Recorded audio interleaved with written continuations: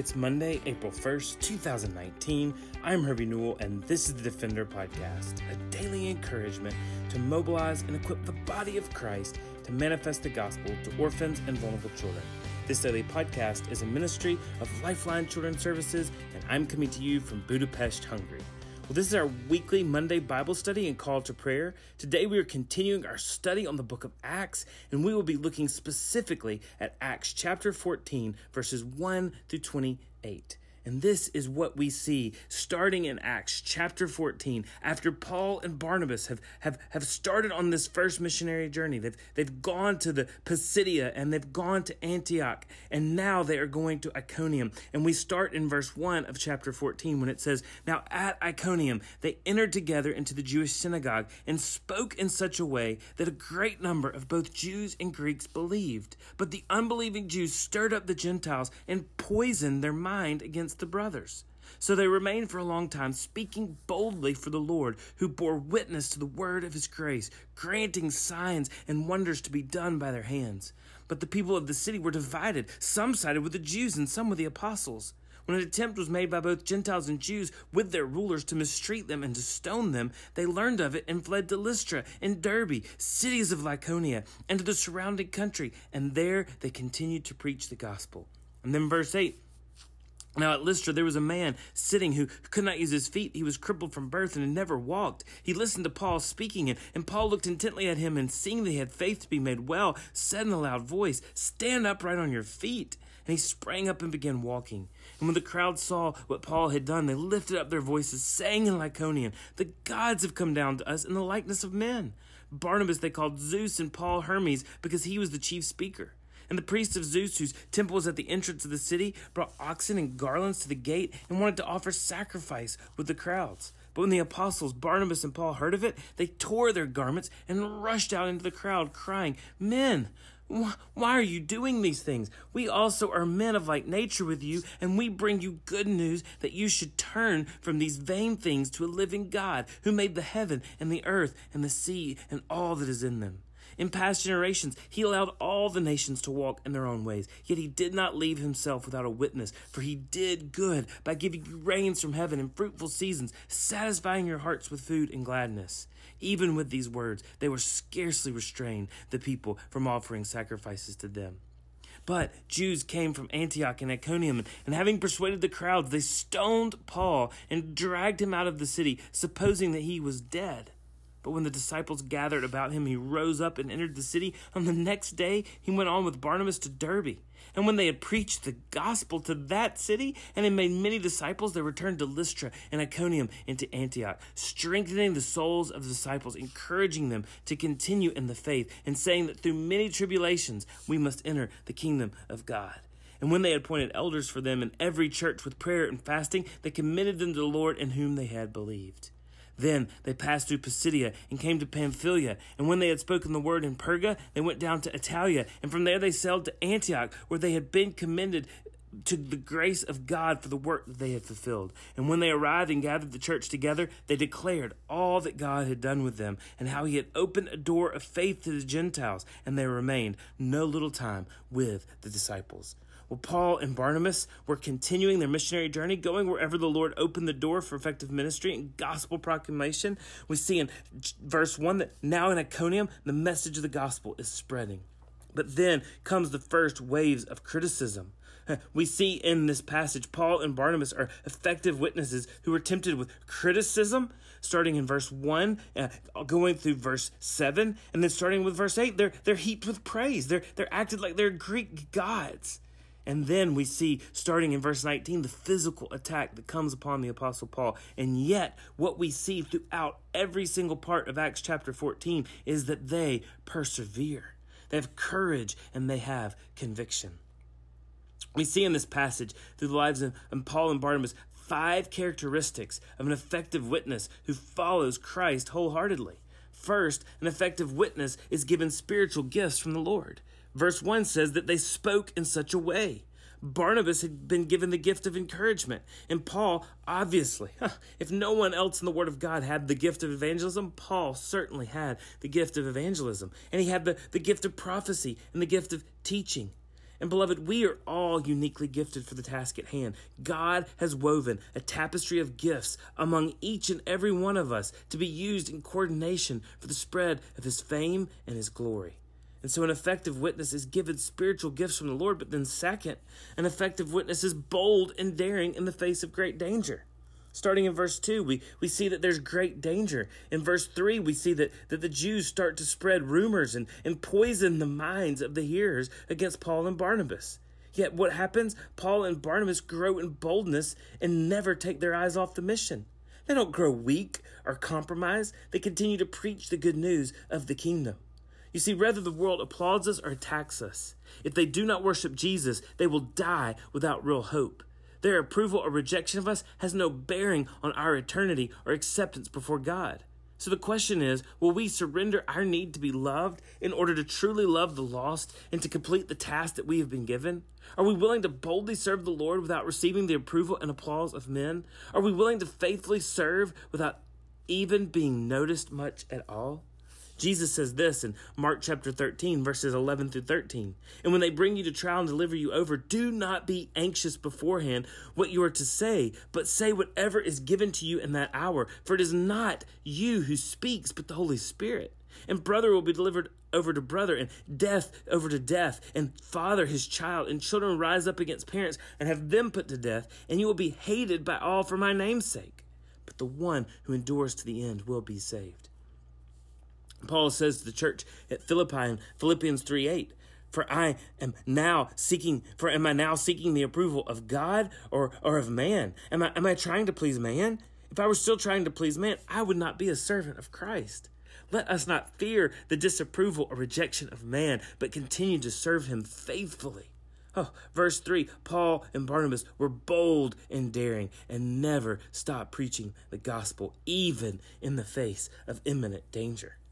We see an effective witness is bold and daring in the face of danger. But then third, an effective witness is humble in the light of God's sovereignty. We see the apostles Barnabas and Paul come to the town of Lystra. And Lystra was predominantly Greek with no Jewish synagogue. How do we know that? Well, in every place that Paul and Barnabas would go, they would look for a synagogue. And it took at least 10 prominent believing Jews to make a synagogue. And none is mentioned in Lystra. Instead, the people were steeped in mythology and bestowed a great honor on Paul and Barnabas by calling them God. Paul and Barnabas so loved the gospel and God's glory that it pained them that the message could even be slightly delayed or diluted. With the opportunity to be seen as a hero, Paul and Barnabas not only refused to be exalted, but they are humiliated at the thought that they would be exalted. Verse 14, they tear their clothes, which we know is a sign of repentance and brokenness before God. To Paul and Barnabas, the allure of human approval and the acceptance, esteem, and intense admiration of the crowd seemed more dangerous than alluring and more of a threat than the temptation of having people persecute them. They confronted the people with a brave call to worship the living God and live. And even after a passionate call from the people not to worship man, but to worship God, it says in Acts chapter 14, verse 18, even with these words, they scarcely restrained the people from offering sacrifices to them. The world would say that the greatest is the most exalted, but Jesus says that the greatest is the servant, and the greatest is the one who helps one of these little children. Let us humble ourselves today and care for the poor, the needy, the outcast, and the orphan. Let us humble ourselves and sacrifice our pride, our possessions, and our schedules to take the gospel to the nations. You see, an effective witness is humble in the light of God's sovereignty. But then fourth, an effective witness perseveres even through the greatest of trials. You see, the Jews were following, trying by all means to snuff out the gospel, to kill Paul, and they hoped to kill and destroy the gospel message. But Paul could not be stopped because he lived for Christ and not for the things of this world. He looks in the face of even death and says, what's the worst they can do? Kill me? After being knocked unconscious, almost to the point of death, Paul doesn't leave and head home. No, instead he goes back to the cities where they were persecuting him and preaches for the sake, the name, and the glory of God. Beloved, do we give up easily for the witness of Christ? How much are we willing to endure? When we follow Christ in faith, you know he indwells us with remarkable boldness. That's what Jesus says in Mark 10:28, and do not fear those who kill the body, but cannot kill the soul. Rather fear him who can destroy both soul and body in hell. Paul says to the church at Galatians 1:10, for am I now seeking the approval of man or of God? Am I trying to please man? If I were trying to please man, I would not be a servant of Christ. The work we can do can be hard. Adoption, beloved, can be difficult. Foster care at times can feel impossible. But we could never endure more than our Savior endured at the cross. He took our sin and our shame and gave up his righteousness and his power to endure all for the glory of God. The psalmist says in Psalm 118, 6-14, the Lord is on my side. I will not fear. What can man do to me? The Lord Yahweh is on my side as my helper. I shall look in triumph on those who hate me. It is better to take refuge in the Lord than to trust in man. It is better to take refuge in the Lord than to trust in princes. All nations surrounded me. In the name of the Lord, I cut them off. They surrounded me on every side. In the name of the Lord, I cut them off. They surrounded me like bees. They went out like fire among thorns. In the name of the Lord, I cut them off. I pushed hard so that I was falling, but the Lord helped me. The Lord is my strength and my song, and he has become my salvation. Oh, beloved, an effective witness perseveres even through the greatest of trials. And beloved, our God will give us strength to endure the attacks of our adversary. Those attacks that attack our mind, our pride, and our flesh. Oh, and Paul tells the church in Romans 8, chapter 8, verses 31-39, what then shall we say to these things? If God is for us, who can be against us? He who did not spare his own son, but gave him up for us all, how will he not also graciously give us all things? Who shall bring any charge against God's elect? It is God who justifies. Who is to condemn? Christ Jesus is the one who died. More than that, who was raised, who is at the right hand of God, who indeed is interceding for us. Who shall separate us from the love of Christ? Shall tribulation or distress or persecution or famine or nakedness or danger or sword? As it is written, for your sake we are being killed all the day long. We are regarded as sheep to be slaughtered. No, in all these things we are more than conquerors through him who loved us. For I am sure that neither death nor life, nor angels nor rulers, nor things present, nor things to come, nor powers, nor heights, nor depths, nor anything else in all creation can separate us from the love of God, which is in Christ Jesus our Lord. Beloved, we are more than conquerors in Christ Jesus, and we can be an effective witness who perseveres even through the greatest of trials.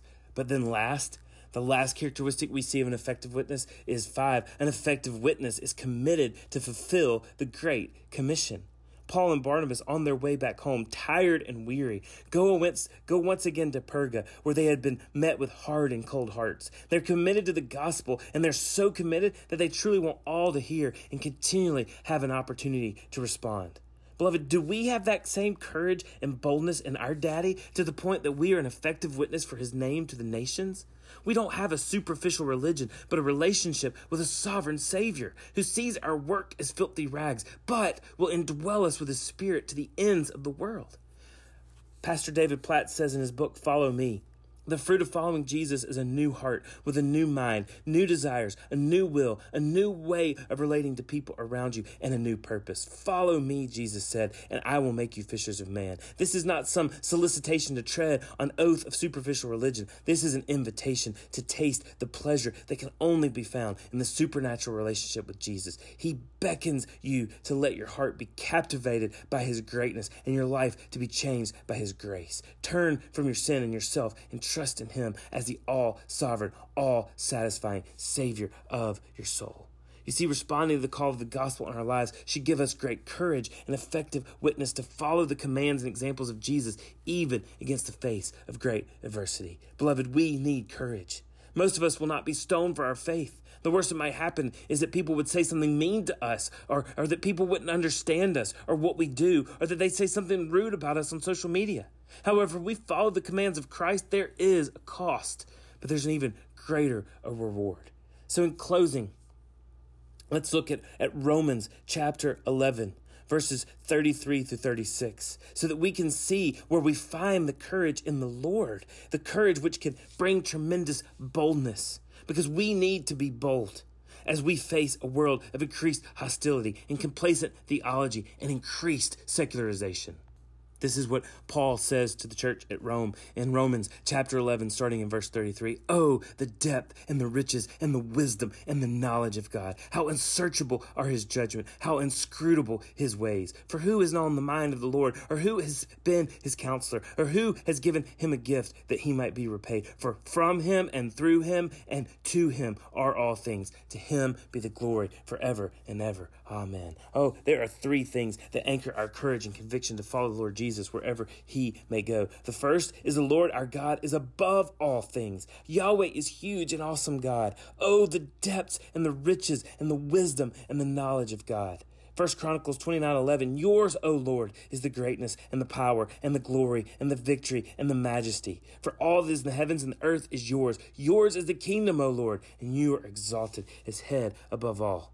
Oh, we have great confidence because we serve a God that is above all things and that is sovereignly in control of all things. Oh, beloved, we do not have to bow down to any ruler on this earth. We bow down to one, and that is Christ Jesus, our Lord, who is above all things. But that brings us to the second truth we see is that the Lord owns all things.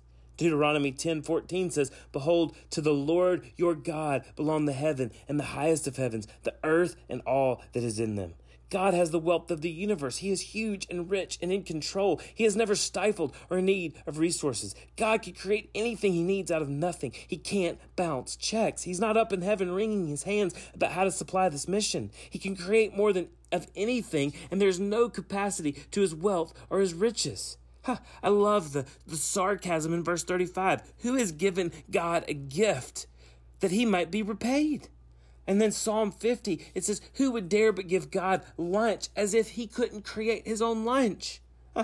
And we are co-heirs of Christ through the blood of Christ alone, through faith alone. And this is not of our own works, lest any of us should boast. We are the adopted children of God, and our daddy owns it all. And so we have courage to risk everything that we have because we have confidence that the Lord will give us everything that we need. But third, and lastly, the last thing we see that fuels our confidence and fuels our courage to go to the ends of the earth for our Lord is that the Lord our God is in complete control of all things. Verse 36, for him and through him and to him are all things, to him be the glory. We see that when we follow him, we aren't following superficial courage or superficial religion. We don't base our faith on our own merit, on our own works, but on our great, spellbounding, and all-consuming work of our daddy. Paul understood who his daddy was. He was confident of him. You hear Paul saying throughout his letters, have you seen our dad? You think I'm nervous? No way. Have you seen who our dad is? This is why Paul was so hard to discourage. He would say, well, my daddy can best definitely beat up your daddy. This confidence was made possible, made it impossible to defeat Paul, right? For the opponents of the gospel. If they were going to try to defeat Paul, they'd say, well, we're going to throw you into prison. But Paul would say, well, I'll convert all your guards. They'd say, we're going to torture you. He'd say, okay, well, I don't consider the sufferings of this present time as worth comparing to the glory that is to be revealed to us in the surpassing glory of Christ Jesus. And then they say, well, we're going to let you live. And he said, okay, well, for me to live is Christ and to die is gain. And then they're going to say, well, we're going to kill you. And he said, I already said it's great gain. Paul was impossible to deal with because he knew the all-surpassing greatness of his daddy, his Abba Father. And you see, when we follow Christ, we get God. He is our inheritance, and that should give us great courage. We serve him not to earn our faith, but because through our faith, we earn a great God. We follow him to the ends of the earth. Everything we experience here is worth it. We are rich in Christ, so we persevere in whatever the Lord calls us to do. And we don't wring our hands in fear because we know who our Father is. Oh, consider what God knows that we don't. He never stresses out. The glory of our great God is spellbounding. And our God, beloved, is beckoning us to be an effective witness, to follow him to the ends of the earth with great courage while being keenly aware of the attacks of criticism, the attacks of praise, and the attacks of to our physical detriment. Well, this week we are praying for the country of Ethiopia. We're praying for the country as they are reevaluating adoption laws and inter-country adoption. We're praying for the Ethiopian government to find an ethical solution for children in need of care. We're praying for our unadopted opportunities with local churches, evangelical churches in Ethiopia. We're praying for the Departments of State's commitment to continued conversations with the Ethiopian government. We're praying for families in post-adoption for their adjustment period and their transition to new family dynamics. We're praying that attachment will grow within these families and that they are able to implement the trainings that they've experienced into their daily lives. And we're praising the Lord for all the children that have come home in the last years after very, very long waits for their forever families from Ethiopia. Let's pray. God, we thank you so much for the opportunity to work with Ethiopia and the children in Ethiopia. We pray for these children and that an ethical way would be found and an ethical solution for these children that are in need. We pray for the opportunities that we have even now in Addis to show the gospel through the local church to children who are cramped into orphanages there in the capital city. We pray for post-adoption families who are adjusting from their time, from their child's time in Ethiopia. And we pray that you would surround these families and give them grace and help these trainings that they've experienced to be recalled and to be used to help them disciple the hearts of their children. And we're praising you for all the children that have come home through long waits and treacherous processes in order to be home to their forever families. Lord, would you make a way in Ethiopia once again for adoption that can be ethical and that can be in the best interest of children to happen. Lord, we just also, in the meantime, ask that you would prepare and equip your church to reach out to the orphans that are in need there in Ethiopia. And Lord, we entrust these children and we entrust this process to you, a great, a holy, and an awesome God. In whose name we pray, in the name of Jesus, amen. Will you take a moment today to rate us on your favorite podcast listing app, be that the iTunes app, the podcast app on iTunes, or another favorite listening app? Your ratings help the Defender podcast, to be seen by others and to climb up into visibility in the podcast. It also just helps us know that you're listening and that you're enjoying the content. So please take the moment right now to rate us on your favorite podcast listing app. And then also please send us a line at info@lifelinechild.org. And let us know how you're enjoying the Defender podcast, maybe some topics you'd like to hear or guests you'd like for us to interview. We want to hear from you at info@lifelinechild.org. Well, thanks for listening to the Defender podcast. For more information or to connect with me, please visit herbienewell.com. To partner with Lifeline, visit lifelinechild.org. Follow us on Twitter, Instagram, or Facebook by searching for Lifeline Child. You can email us directly at info@lifelinechild.org. Beloved, will you allow God to use the gospel through you to impact the life of a child? Please contact us because we are here to defend the fatherless. We'll see you again tomorrow for the Defender podcast.